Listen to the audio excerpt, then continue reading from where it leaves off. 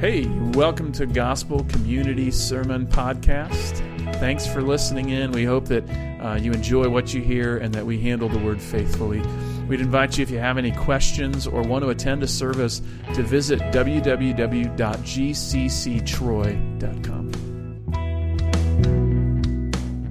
Anyway, this week has been an interesting week for me personally.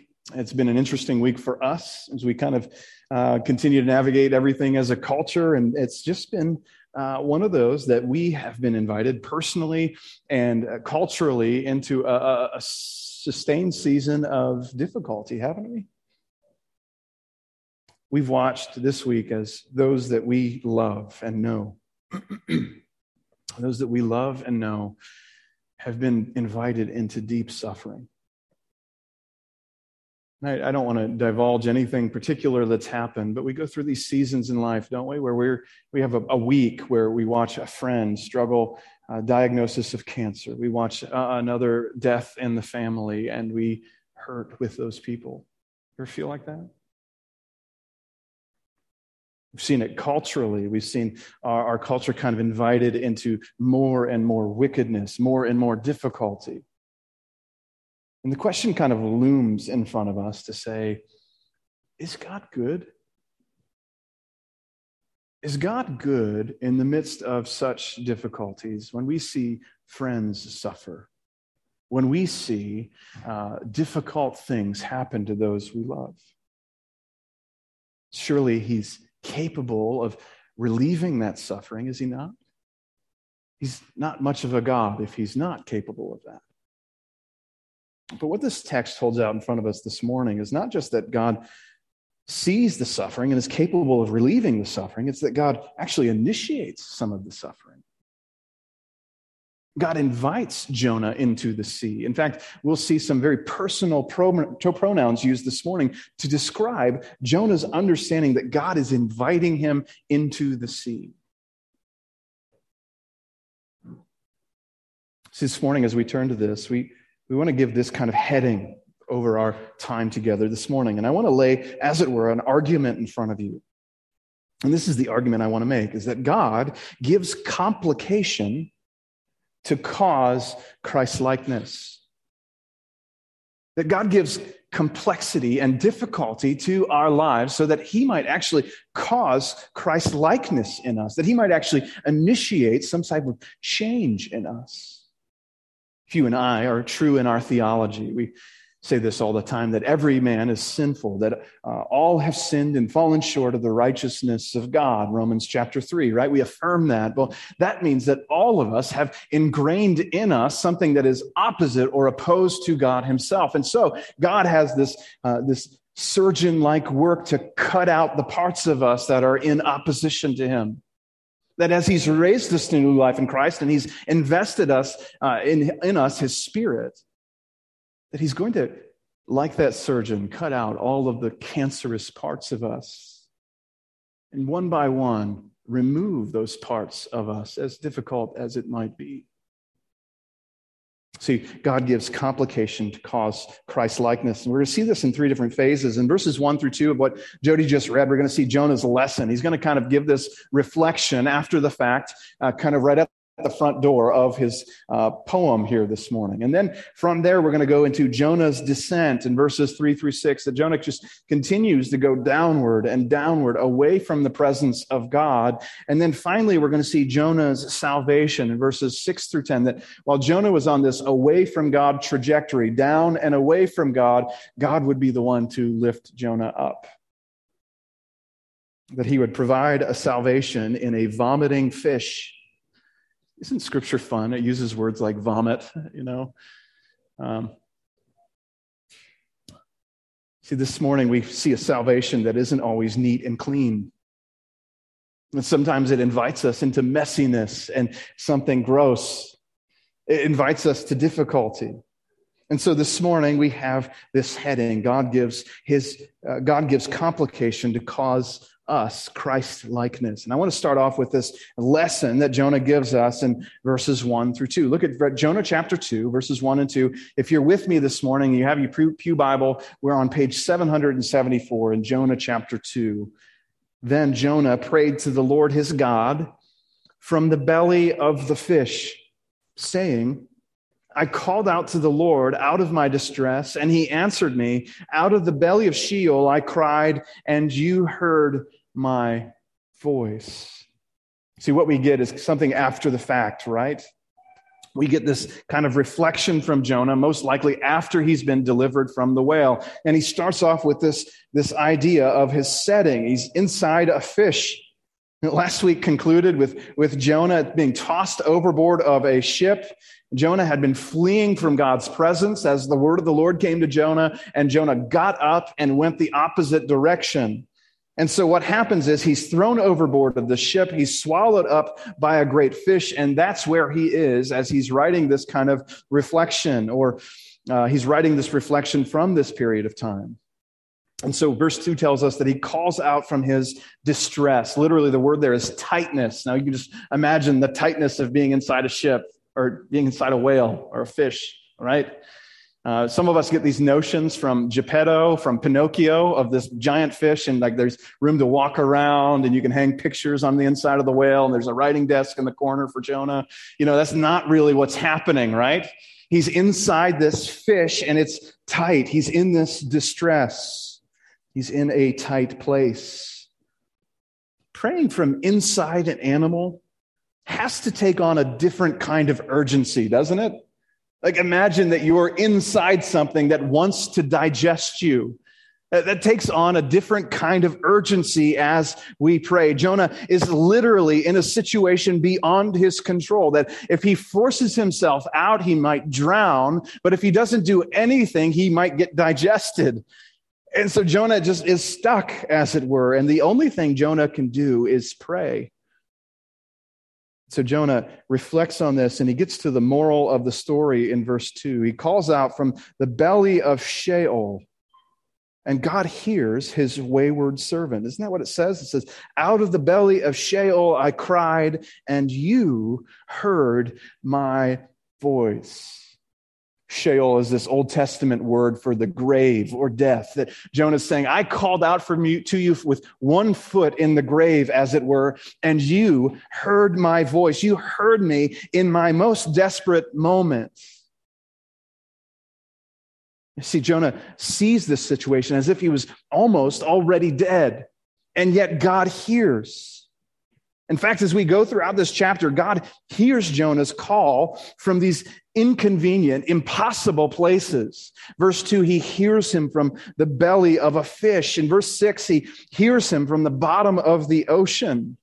That Jonah is heard by his God in the midst of his distress. See, this morning there's a reflection here that God hears us when we call to him.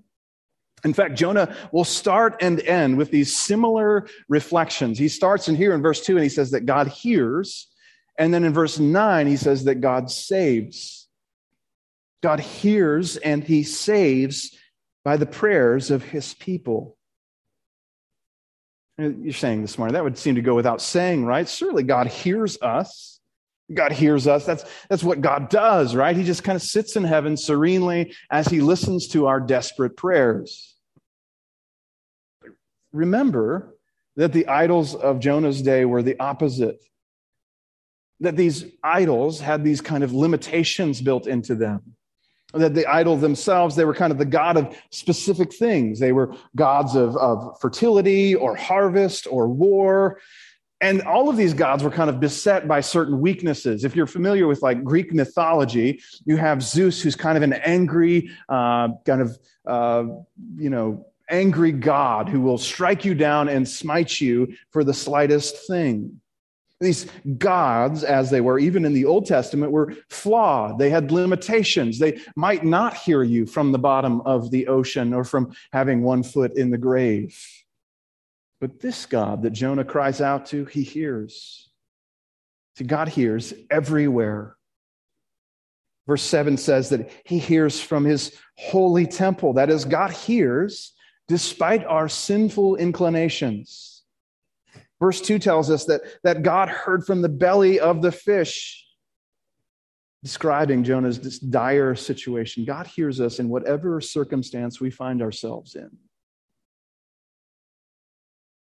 No matter how high or low you are this morning, God hears. God saves.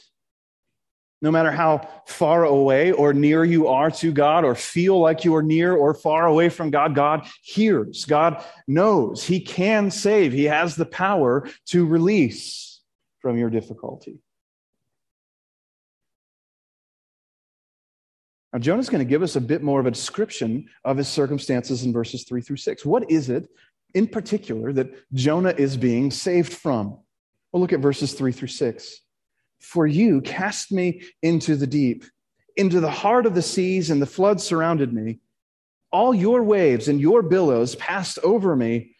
Then I said, I am driven away from your sight, yet I shall again look upon your holy temple. The waters closed in over me to take my life. The deep surrounded me. Weeds wrapped about my head.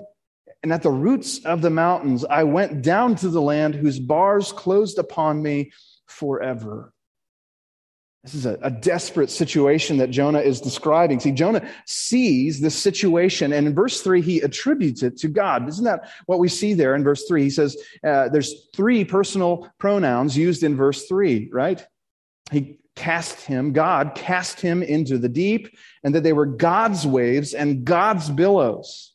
Now, remember in chapter 1 that it was God's word that initiated Jonah's flight, that in chapter 1, verse 4, it was God who hurled the storm upon the seas. It was God who sent the fish. And now God is the one who sent the storm and the waves. Jonah is recognizing this.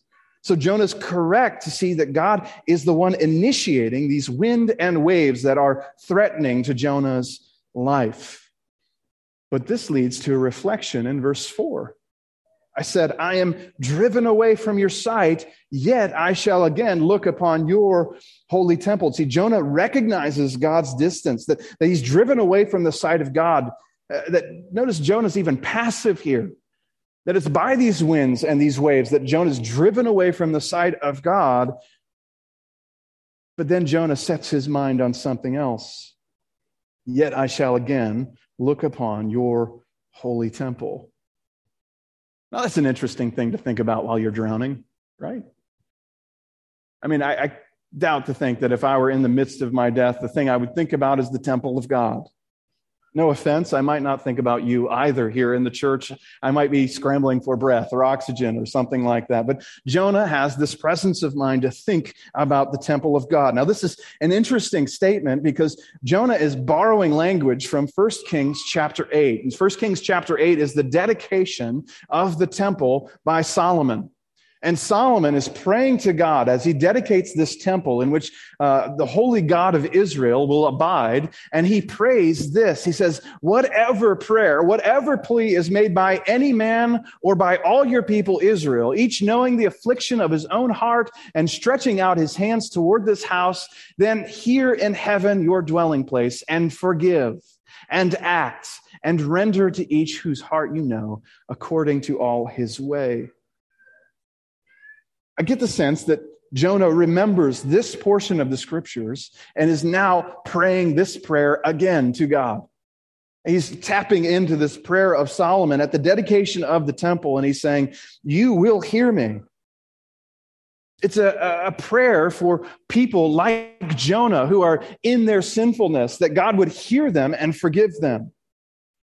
See, Jonah is sure God doesn't see him, but that he, Jonah, will see God's temple. He says, I'm driven from your presence, but someday I'll see your temple. Jonah has this assurance that God will hear him in his prayer. This is a bold statement of confidence in God's goodness. Despite Jonah's rebellion, he invokes the words of Solomon to remind God that his sinful rebellion doesn't limit God from hearing him. Verses 5 and 6 go a little bit deeper into Jonah's desperation. The waters closed in. The deep surrounded me. Weeds were wrapped about my head at the roots of the mountains. I went down to the land whose bars closed upon me forever. Jonah describes this desperation. There's this interesting thing that's happening in the book of Jonah. If we saw it last week, that Jonah kept going down He went down into the ship. He went down to Joppa. He was down in the bottom of the ship when the sailors found him asleep. And it's not only down, he went away. He went away from the presence of the Lord. And so Jonah's trajectory here in chapters 1 and 2 is down and away, down into the bottom of the ship, away from the presence of God. And so what's happening here in verses 5 and 6 is that he continues in this descent. The deep surrounded me. Weeds were wrapped about my head. At the root of the mountains, I went down to the land whose bars closed upon me forever. Jonah's just sinking and going further and further away from the presence of God. He's driven away from God's sight. In verse 4, he goes down to the roots of the mountain. Jonah continues to move further and further away from God's presence until in verse 5 and 6, he finally hits the bottom of the ocean, the roots of the mountains, where the bars of the land kind of wrapped around him. This is that moment of desperation from Jonah, that he's recognizing, I've got no play here. I've got nothing else I can do. Perhaps some of us have had that feeling in life where we have hit bottom, as it were. There's a moment of clarity where we recognize I have found myself somewhere so far from the presence of God that I don't know what else to do. I have so far pushed myself down and away from God himself that now I am at the bottom of the ocean floor, proverbially. We recognize this desperation. Paul says this. He says this strange phrase in 2 Corinthians 4. He says that we, Paul and his companions, are constantly being given over to death. God is giving his servants over to death all of the time. Paul goes on and he describes being whipped and beaten, stoned, shipwrecked, adrift at sea, frequently in danger, toiling, without food or shelter, and all the while anxious for the churches. See, Paul takes on this suffering because he is Christian.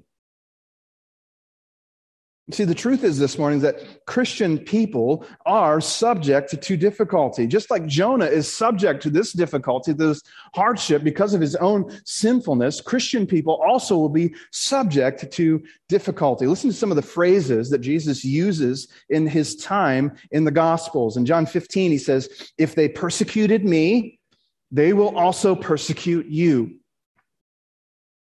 In the world, you will have tribulation." John 16. In the upper room discourse, Jesus says twice, he says, "Let not your hearts be troubled." Paul tells us in Acts 14:22, he goes to this newly founded church where there's been conversions, and he establishes elders, and he encourages the brothers that it's through many tribulations that they will enter the kingdom of heaven. That time and time again, the New Testament is telling us that the life of the Christian is one of difficulty. And yet we have some today who have the audacity to tell Christians that the life that they lead is one of constant victory. There's a well-known pastor who will blatantly say that when you go to the mall and you pray for the best parking spot, you should expect to get the best parking spot at the mall. Is that why Jesus died? For me to get the best parking spot? It's strange when people portray Christianity as a life of constant victory and blessing. We hear these kind of phrases: come to Jesus and your troubles will melt away. Come to Christ and find God's material blessing for you. The New Testament seems to tell us that the following of Jesus is forfeiting of an easy, convenient life.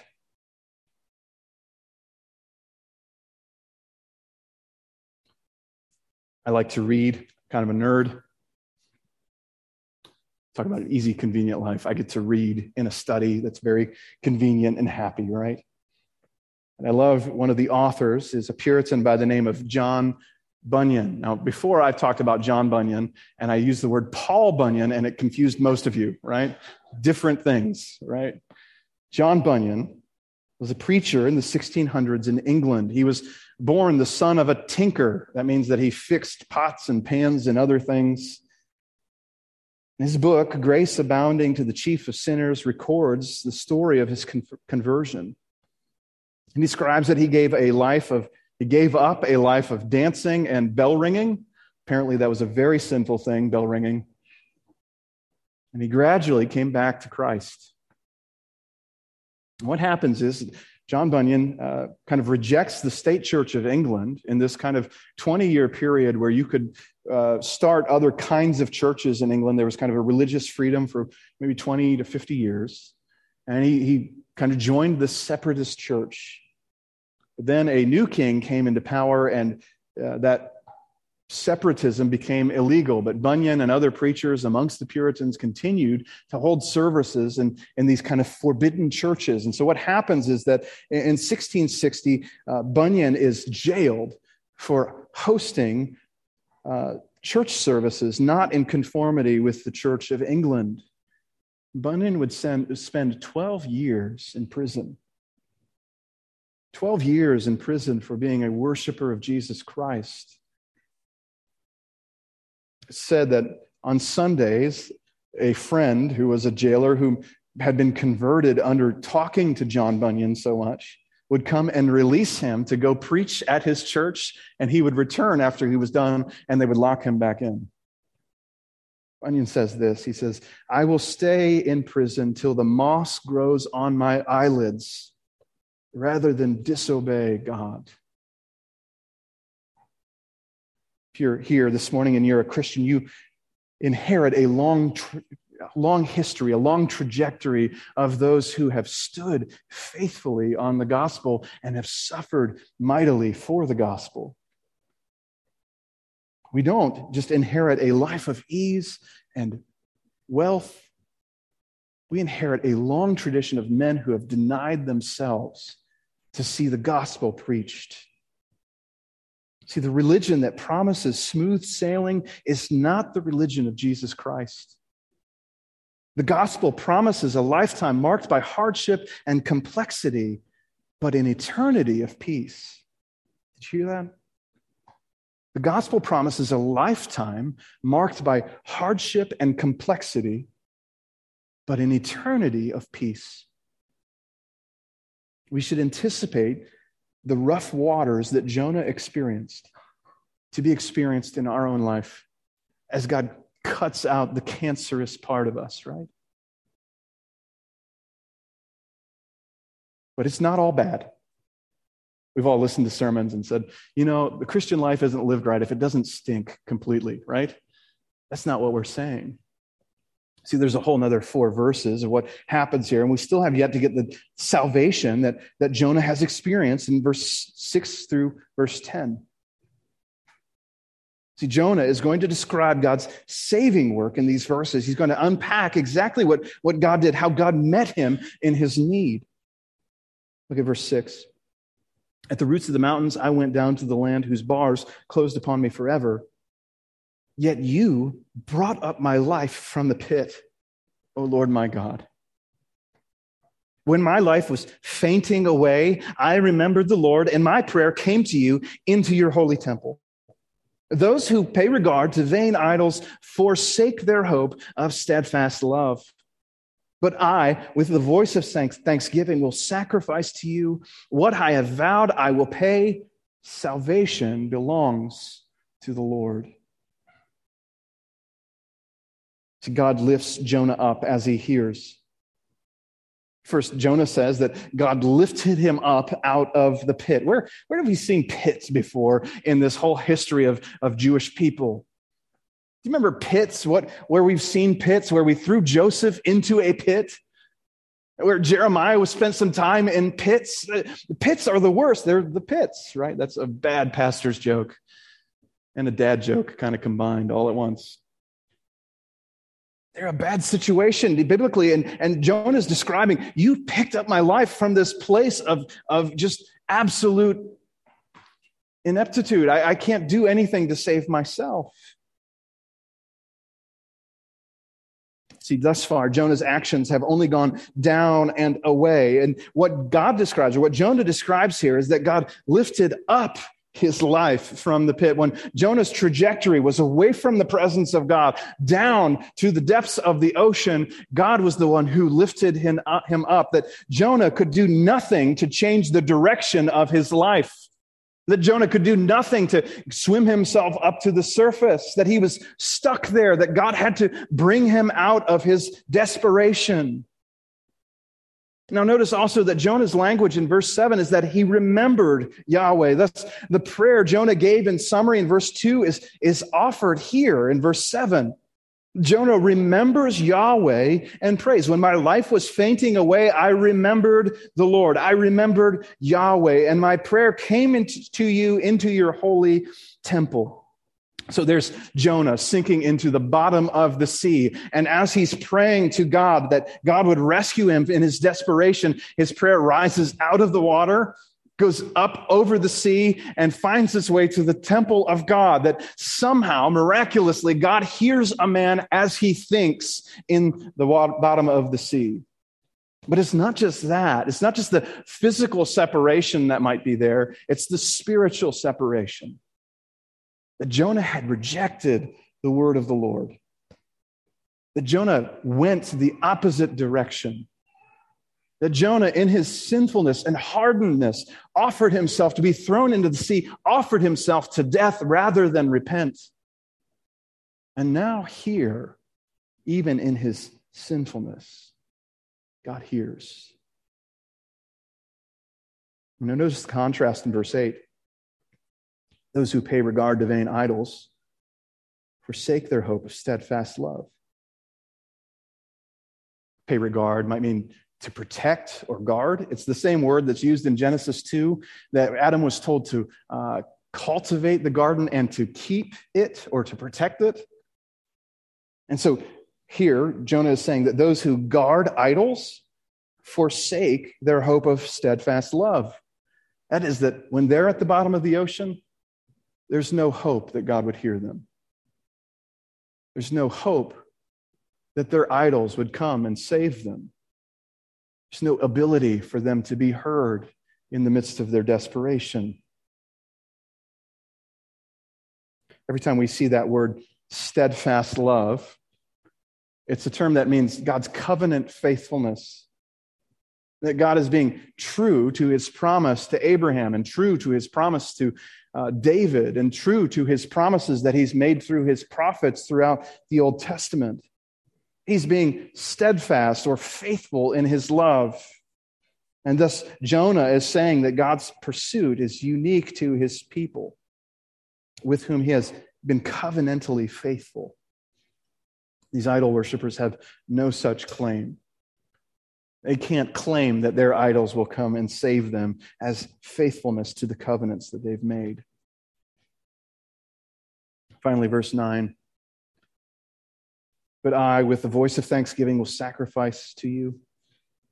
What I have vowed, I will pay. Notice that Jonah is doing the same thing that the mariners did in the last chapter. Not the Seattle Mariners, the mariners on the ship, right? These mariners, they offered vows. They made sacrifices to God. When they saw the wind and the waves die down, they promised themselves to the God of Jonah. And now Jonah responds in like kind. And he says, what I have vowed, I will pay. And then finally, salvation belongs to the Lord. God sent waves and winds after his wayward servant, but God also sends a fish in verse 10. The Lord spoke to the fish, and it vomited Jonah out on the dry land. God is one who causes trouble and relieves it.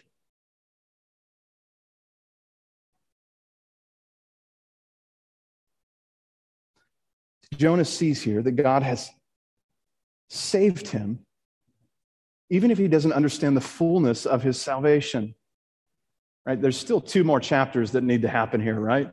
This story isn't finished. And Jonah's kind of refinement isn't finished. We're going to see kind of a little hissy fit happen in chapter 4, where Jonah has still some refining to go through. But Jonah's reflection here is describing that God has saved him in his immediate circumstance. And Jonah might not even understand the fullness of that salvation. He might not even understand what exactly God is saving him to. And so God saves Jonah by this vomiting whale. Can you imagine how bad Jonah stunk when he came out of that fish? Can you imagine the visible Jonah, what he looked like? Ragged, smelly, awash on this shore. Here's Jonah coming out on dry land. This morning, as we reflect on this passage in Jonah chapter 2, we see that God moves us through these various circumstances to see him as a lifesaver. Like we've already said, God isn't done with Jonah, right? God is going to continue to refine Jonah. Jonah's lessons haven't all been learned. There's 2 more chapters, and particularly in chapter 4, where God is going to reveal Jonah's heart. See, God uses these difficulties, our worldly difficulties, to highlight our spiritual needs. Now, just follow me on this for a second. Jonah has a problem. And that problem happens in chapter 1, verses 1 and 2, where Jonah hears the word of the Lord, and his sinful heart is opposed to the word of the Lord. And so he goes the opposite direction. Rather than getting up and obeying and going to Nineveh, Jonah gets up and goes to Joppa to flee to Tarshish. Something about God's words struck Jonah the wrong way. In this one way, Jonah's heart and mind weren't in line with the God that he served. And so consequently, God sent physical difficulties into Jonah's life. Jonah's physical distance from Jerusalem and his proximity to death push him to cry out to God. You see how God does this? Paul tells us that God subjected the world to futility in hope that the sons of God might be revealed, in hope that the creation would be set free from its bondage to corruption, as Romans chapter 8 says. See, it's only in this way that God brings about Christ-likeness as he strips us of our earthly comforts to bring us into a heavenly longing. Imagine it's like a child clinging to a toy that they want to keep so badly, and you kind of pry the fingers off of the toy to remove the thing that they're holding on to so clearly. See, God uses this physical world of Jonah, wind, waves, sailors, and whales to bring about spiritual vitality in Jonah. The Bible describes that you and I have 2 natures. There's a graphic that would describe this for us here this morning. I think. Maybe. There it is, right? You can see that you have this holy nature, as we've been redeemed and restored and renewed in Christ, that we have the Spirit inside of us that is creating these godly desires for godly things. And yet we still have this unholy part of us. Now, it doesn't just happen in the legs. The diagram might be confusing that way, right? But notice that both of these have an opposition. As we go to the next slide, the holy part of us is opposed by the world. We've seen this in the book of John as we study the book of John, and we'll see this as we continue, that Jesus is opposed because he is right with the Father. And the people that he ministers to are not right with the Father. And so they reject him out of hand. And so the holy part of us is opposed by the world. The more you press into sanctification, the more you talk about Jesus and your faith in Jesus, the more you will find yourself rejected by the world in which you live. But there's another part of us that's opposed by God himself, the unholy portion of us, the part of us that's still not sanctified, that God has to actually bring about circumstances in our life from time to time that would expose those parts of us, that would bring those desires, those false desires to the surface. See, we still possess the sinful nature that Romans 7 tells us that there's conflict between the old nature and the new, that Galatians 5 tells us that the Spirit desires what's contrary to the flesh and vice versa. And when we try to push that flesh aside, the world combats against us. But when we push into the holiness that God has for us, we're rejected by the world. But when we stay there, we're rejected not rejected, but pressed against by God. See, the best way to see this, though, is in reverse. In the life of Jesus Christ, Jesus died as an expression of both worldly rejection and his acceptance by his heavenly Father. See, just like we might be defined by this diagram, that we have this sinful portion, this sinful nature that still resides in us, and then the life of the Spirit that resides in us as well, Jesus never had the sinful nature. Jesus was always living out his Father's design, and yet he still died as one who was rejected. That he lived in the midst of these unholy people who were at odds with the Father, and so he became one who was put to death. See, there was no portion of Jesus, sinful portion of Jesus, for the Father to oppose. But rather, Jesus stood as a holy sacrifice without blemish, because it was the Father's good will to crush him, like Isaiah 53 says. See, I want to push away from this for a moment and just take inventory of what we're talking about here. Jonah 2 shows us that God is willfully bringing in obstacles in our life, obstacles in the life of Jonah, to bring about holiness and sanctification. See, it shows us that God can be both for us, while he also seems, in the providence of our circumstances, to be against us. Ever think about that? Joseph looks back on the end of his life and he says, what you intended for evil, God meant for good. The things in our lives that look like evil, that look like difficulty, that look like suffering, can be used by God for his heavenly purpose. If you have a Bible with you, I invite you to turn to Hebrews chapter 12, verse 6. Hebrews chapter 12, verse 6.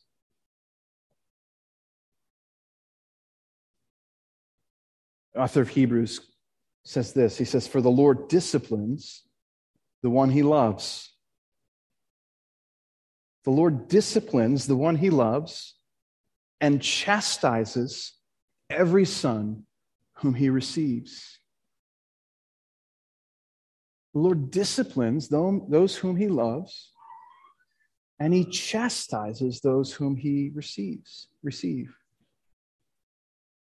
See, you suffer in the flesh so that your spirit might be brought into conformity with Jesus. It's a place in Romans that we're so familiar with. It's probably on a throw pillow in your house.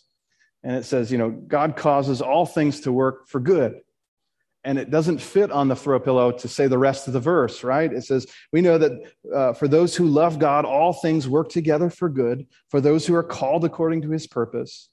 For those whom he foreknew, he also predestined to be conformed to the image of his Son. What's the purpose of these sufferings? What's the purpose of these difficulties? Your conformity to Jesus Christ. Why is it that you have hardship? Why is it that you struggle? Why is it that you have difficulties at work or cancer or death in your family? Why do these things happen? Well, God is inviting you to take on conformity to Jesus.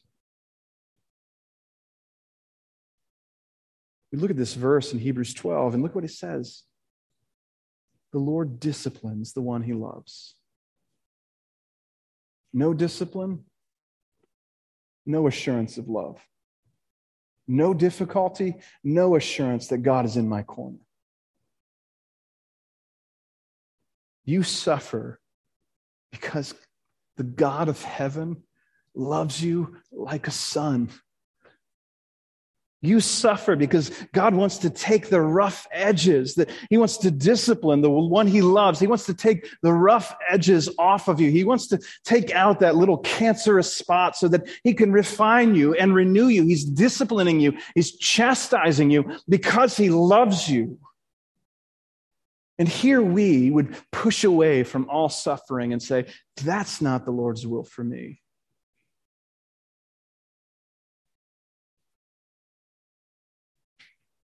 Notice, secondly, what he says. You suffer because you are accepted by God. That's what he says, and chastises every son whom he receives. If you suffer in a Christian way and you take on the intentionality of that suffering to be shaped and formed into the likeness of Jesus Christ, recognize the confidence that you should have that he chastises you because he's received you. He shapes you and molds you because you're his child, that you are incorporated into Christ. And if Christ was chastised, shouldn't I also anticipate being shaped and chastised by God? See, this morning we press into this to say, Jonah's hard-heartedness required waves and wind and a near-death experience. Sometimes in my hard-heartedness, I take hard experiences to learn my lessons. Well, that's not always true. There's situations wherein someone might suffer, and it might not have anything to do with the hardship or the hardness of their own heart. They might go through suffering like Job because of their righteousness, right? That's Job Job chapter 1. We see Satan comes before the throne room of God and he requests that he could afflict Job because God has pointed him out as exemplary in his righteousness. So it's not always the case that God afflicts us in our sinfulness. Not all afflictions stem from this idea that we've done something wrong. I can't look at the person who has been diagnosed with cancer prematurely and say, certainly there's some mark of sin in their life. I can't do that. The math doesn't work that way. But I can, in my own heart and life, say, if there's affliction, if there's hardship in my life and in my heart and mind, I can submit myself to the Lord's purpose. I can pray. I can search the scriptures. I can orient myself to the Lord who might actually bring relief and might actually do his work in me, right? I'm sure this morning in this room, there are many of those who are in stages of various difficulties. In fact, I know of some of you being in various stages of difficulties. This morning is an encouragement to us that God chastises those whom he accepts, that he doesn't discipline anyone who's not a son. I want to take that before our throne, or the throne of our Father this morning. Would you pray with me? Lord, we ask now that you would bring about your work in your people. We pray, Lord, that you would do and accomplish your will in us and allow us to respond to you in faith. Help us not to push against the difficulties we face in life, but help us to trust you in the midst of them. Help us to be faithful in the midst of our hardships and to see you as good and kind to us. We pray this in Jesus' name. Amen.